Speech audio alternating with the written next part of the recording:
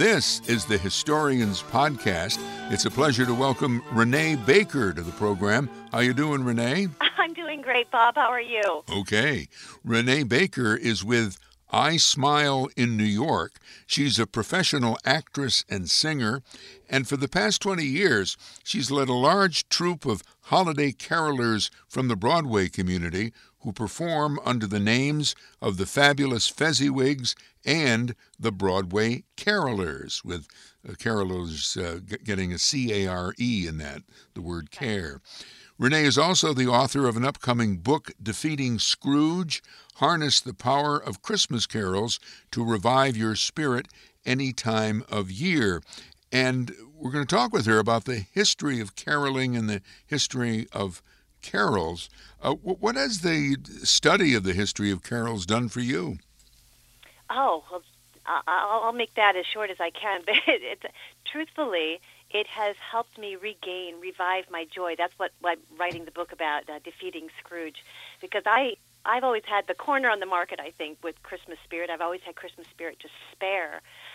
But one year, this was about 5 years ago, so I've been professionally caroling for about 15 years at that time, and my spirit was just missing. And I didn't know what to do. I was in the middle of the season. So I had to do something that I'd never done before, never want to do again, which was fake my way through the season.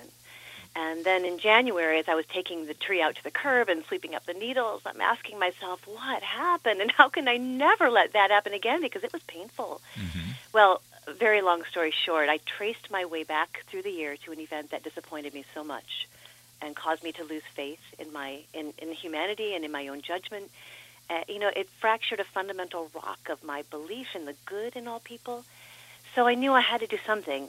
Because I hadn't realized until then how precious my Christmas spirit was to me and how I actually relied on it to recharge my spiritual battery each year. So as I'm sweeping up the needles, a caroling book from one of my carolers was lying on top of his top hat box. It was literally under my nose, and I thought, I wonder. And I set out to study a carol a week throughout the year and look at it from angles that I never had before. And by the way, it worked. It reset my biggest spirit trigger. So now I give workshops and help other people to tend to their spirits. But it was really looking at carols from all sorts of different angles that I never had before, which included the history of them. And it really did help revive my spirit. And now every season I hear these words, or I hear them sung, or I sing to myself, and it's got a whole new life. Mm-hmm. Well, tell us about the history of caroling itself. This is an oral tradition, is it not? True. Oh, it is. Yes, it is. And the word caroling is actually an ancient word that was used to refer to dancing or singing songs of praise or joy. But something I didn't know before is that this practice took place not just during the winter holiday season, but all seasons of the year in the Dark Ages. And they were about a wide range of subjects. So the first recorded date of Christmas being celebrated on December 25th was in the year 336. So a few years later, Pope Julius I officially declared the birth of Jesus would be celebrated on the 25th of December. And when that happened, it was only natural that these carols that were being sung would now be adapted to celebrate Jesus during the Christmas season. Unfortunately, the leaders of the Roman Catholic and Anglican churches took a stand against the use of pagan music, which in their defense were sometimes tunes to drinking songs, with Christian messages. So these earliest Christmas carols are lost. Also, some of the joy was lost as the church controlled Christmas music for 1,800 years, and everything was in Latin. But once the common folk were able to take over the music form, the things got perky again. And I just love Saint Francis of Assisi. Mm-hmm. In 1223, he constructed a nativity scene outside of his church, and this was already a tradition that somebody else had created, but he added to it. He invited children to join him within the display, and he taught them the carols in their own language rather than in Latin. And it said that a new spirit of joy enraptured them once they were able to understand what they were singing about. So St. Francis grew this joyful tradition into what we know now as nativity plays or Christmas pageants, which were wildly popular, and they spread all through Europe. And the clergy, of course, were scandalized because not only was the music easily associated with secular unholiness, but the words were often biblically incorrect. So there was a movement to ban the songs written by anyone who wasn't trained clergy. But the music being sung in the churches was considered very dry and boring, and the common folks were getting such joy from these Christmas carols that they just ignored the ban, and they sang these carols every year in their homes and on their streets, and not inside church buildings. And the next thing you know, carolers were found all over Europe, even professional ones. Yeah. And what time period are we talking about again? Oh, this would be the 1500s. Okay. At this point. And before. And then traveling singers would tour from town to town and entertain audiences with these carols all through December. And they'd leave one town and they'd go to the next. But the audiences kept singing the songs. So this joyful tradition, continued, and they kept learning these songs. And the clergy were afraid that their loss of control over the music would translate to people losing their faith. So they continued to fight their battle with it. But in the 1500s, in Germany, Martin Luther gave his stamp of approval over these songs and won over a great many German Christians to the songs. And importantly, it was in Germany where the craft and tradition of carols and caroling seemed to become perfected, and it was largely because of Prince Albert bringing his Christmas traditions with him from Germany to England when he married Queen Victoria in 1840, that the traditions took such a stronghold in England. Yeah, Prince Albert loved Christmas, he loved singing, he loved Christmas and the carols, and so they taught their children the carols in German and English, and the London newspapers covered it, and soon Victorian Christmas carolers were everywhere. So now this is the 19th century, and the carols were now a reflection of joy and wonder at the birth of Christ, and the clergy were now on board, and you could sing these carols inside churches and even during church services. But rewind again to the 16th century in the English-speaking parts of Europe and what would become the United States. And there we find a much more dangerous and tragic history of carols. So, I'm sorry, I'm confused. Yeah. You said in parts of Europe called the United States? No, in parts of Europe, in the English-speaking parts of Europe, and what would become the United States. Oh, what would become the United States. Yeah, okay. Sorry about that. And, so if we look at a favorite that my carolers and I usually say goodbye at the end of a set of caroling with, we wish you a Merry Christmas. Mm-hmm. So, we wish you a Merry Christmas, we wish you a Merry Christmas, we wish you a Merry Christmas and a Happy New Year. Lovely, right? A nice holiday wish. But hold on. This song was nowhere near as lovely as we may think of it today. This was actually a song that made homeowners and their families shake with fear when they heard it outside their doors. Really? Most people don't realize that back then, Christmas was not a worshipful holiday. In fact, it was more like Mardi Gras or St. Patrick's Day. Worse even, drunkards, bullies, looters, and rapists going door to door of the wealthier residents, and they'd make their rude demands by singing them at the door. So today the song is, of course, jolly and full of goodwill. But not then. The police were on high alert on Christmas Day back then, and the homeowners would listen carefully as the singers approached, because though only 2 verses remain, which have a hint of the sinister nature of what this carol started out as, there used to be many. They would make them up depending on what they wanted, and the troupe they'd make their demands in verses like these. Now bring us some figgy pudding, now bring us some figgy pudding, now bring us some figgy pudding, and a cup of good cheer, and then, of course, I've always been a little disturbed by this part. We won't go until we've got some. We won't go until we get some. We won't go until we get some. So bring some out here. So they really wanted that figgy pudding. You better bring it out. Yeah, they meant it. They weren't going to go away until they got what they came for. And, they didn't just ask for food. Sometimes they demanded money and household items. And the families would go scurrying around getting these kinds of items ready for the group. And they usually opened their doors and tried to meet their demands, because if they didn't, the men often knocked down the doors and took whatever they wanted. And some of these homeowners and some of the singers were actually killed, and many were injured during these not-so-merry encounters.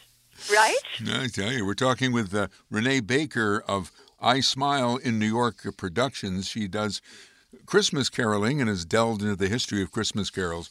More with her in just a moment.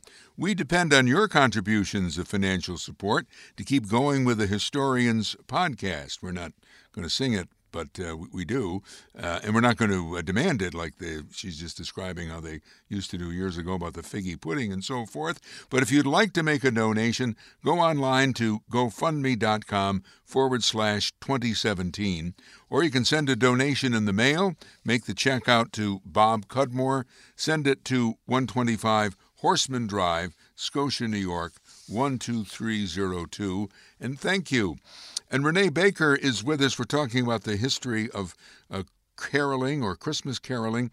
And you've been telling me, as we prepared for the interview, that the story of the 12 Days of Christmas, which always was one of my, or has been over the years, been one of my favorites, is kind of a lengthy one and an interesting one. Mm-hmm. My sister was a music teacher, so we used to sing this a lot, and her classes always sang it. But tell us about the origin of this particular Christmas song. Oh, I will, but first let me ask you, what does this carol make you think of? I don't know, Renee. That's okay. I mean, I always just thought of it as a silly ditty that was, catchy enough to last all Yeah, something like that. Right, yeah. So, well, it's actually considered one of the most successful secret codes of all time. And we're going back to the 16th century again. The Church of England was the only legal Christian denomination allowed by law in England. British Catholics were forbidden from practicing their faith. So Catholics who were caught speaking about, writing about, or teaching the Catholic faith faced horrific penalties. In some cases, they were drawn and quartered or hung.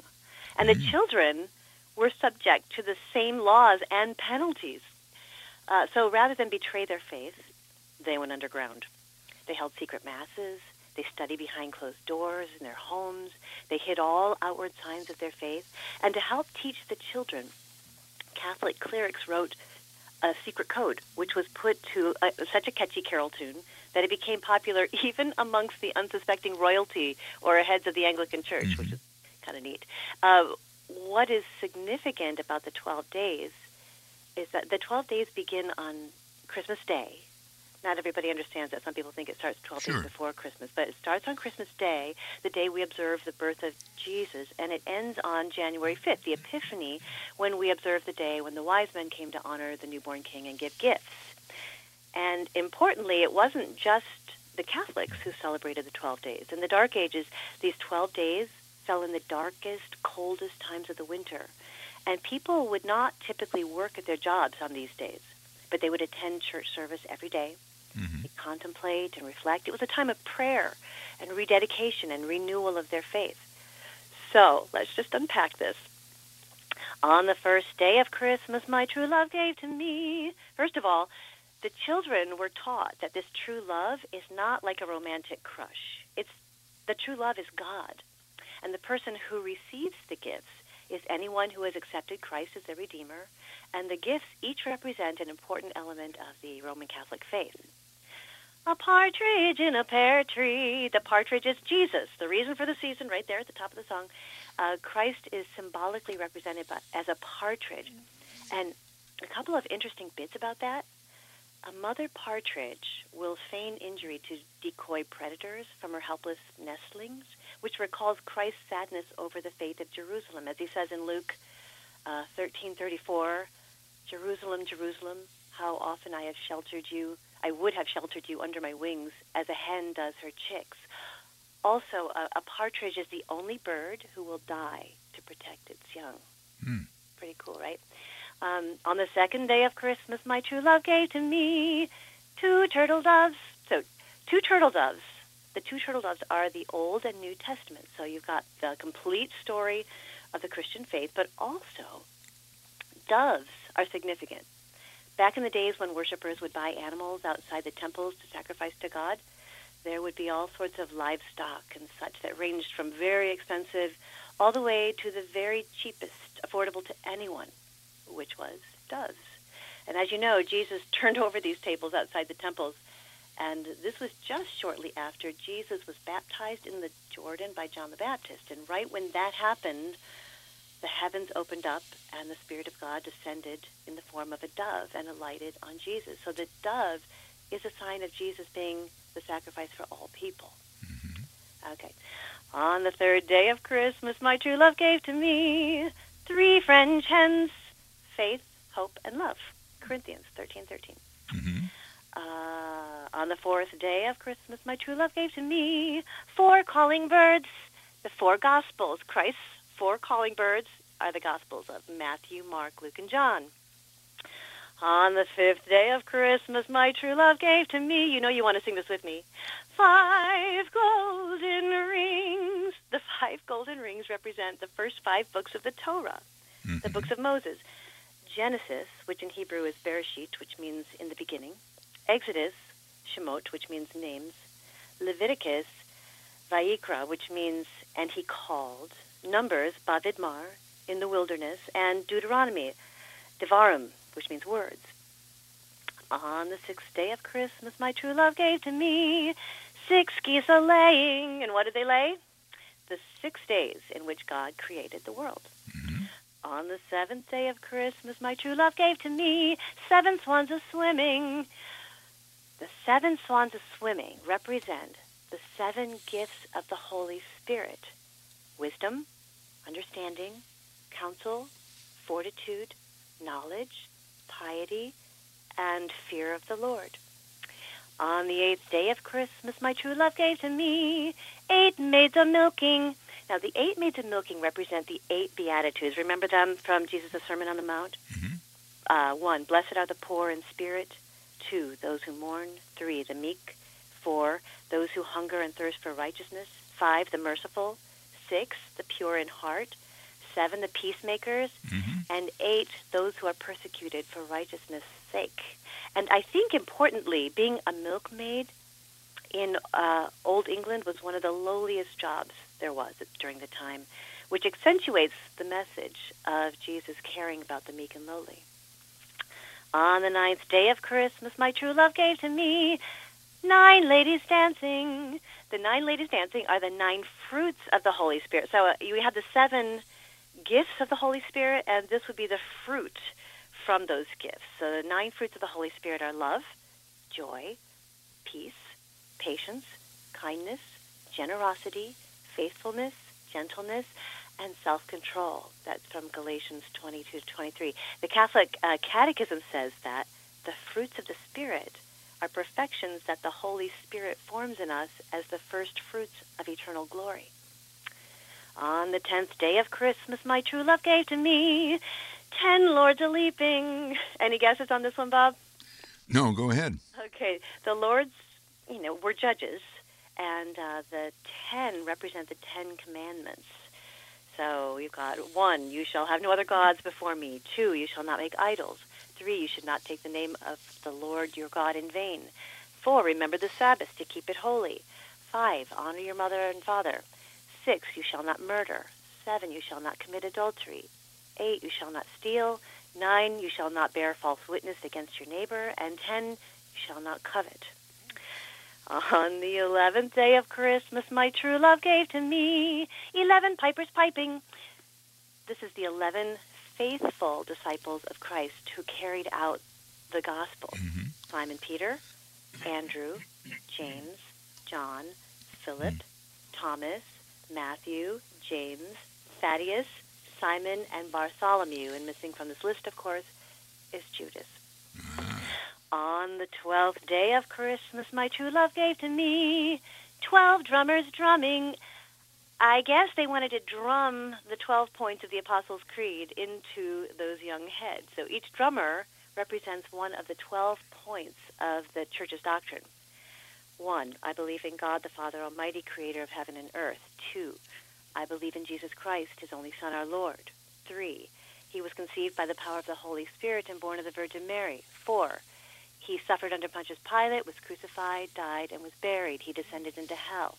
5, on the 3rd day he rose again. He ascended into heaven and is seated at the right hand of the Father. 6, he will come again to judge the living and the dead. 7, I believe in the Holy Spirit. 8, the Holy Catholic Church. 9, the communion of saints. 10, the forgiveness of sins. 11, the resurrection of the body. 12, and life everlasting.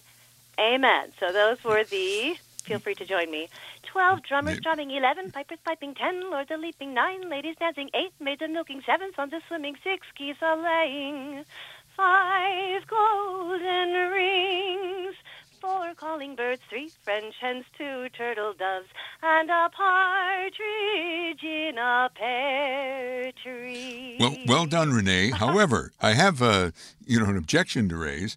I wish I were better prepared, but I did a little bit of research before talking with you, and I was reading on Wikipedia, of course, that the description that you give, that this is sort of coded Christianity in the 12 days, is not generally accepted as what that song really means. Maybe not. What I thought was more interesting was it was described in the Wikipedia as a memory and forfeit game, which I think they used to do in the olden days, where if you didn't remember the things right, you had to forfeit something. In other words, maybe, get some sort of penalty, and if you got them right, you got some kind of reward.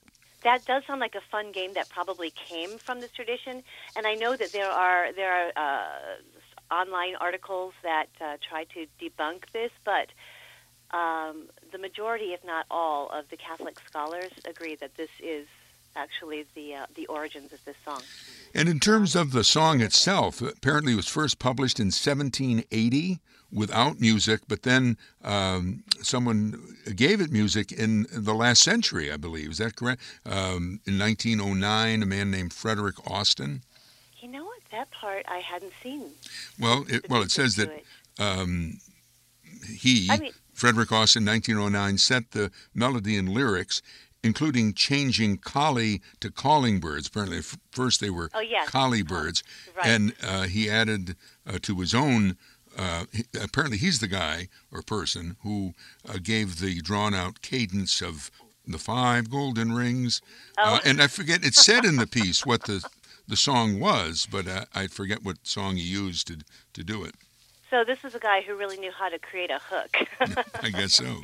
Yeah, but so he changed the music, but they did. I did read in a few different sources that they did put it to music, and that they were even the people, the Anglicans, were singing it, and that's how it spread. Well, yeah, I think it got to be very well. Yeah, it appears it's generally popular, and they had no idea what they were doing was spreading this Catholic code. Another carol, we have a few minutes left here, that you wanted to talk about its origin was Good King Wenceslas. It's my favorite carol of all. I've always loved, the kind, charitable, merciful, strong character in this carol. So I was really glad to learn that Good King Wenceslas is actually based on historical facts. He was a royal ruler, and his subjects adored him because he went out every day touching the lives of the poorest among them. See, Wenceslas was a twin. He was born just minutes before his brother Boleslas, and some called his brother Boleslas the Cruel. They were the sons of Duke Vladislaus of Bohemia.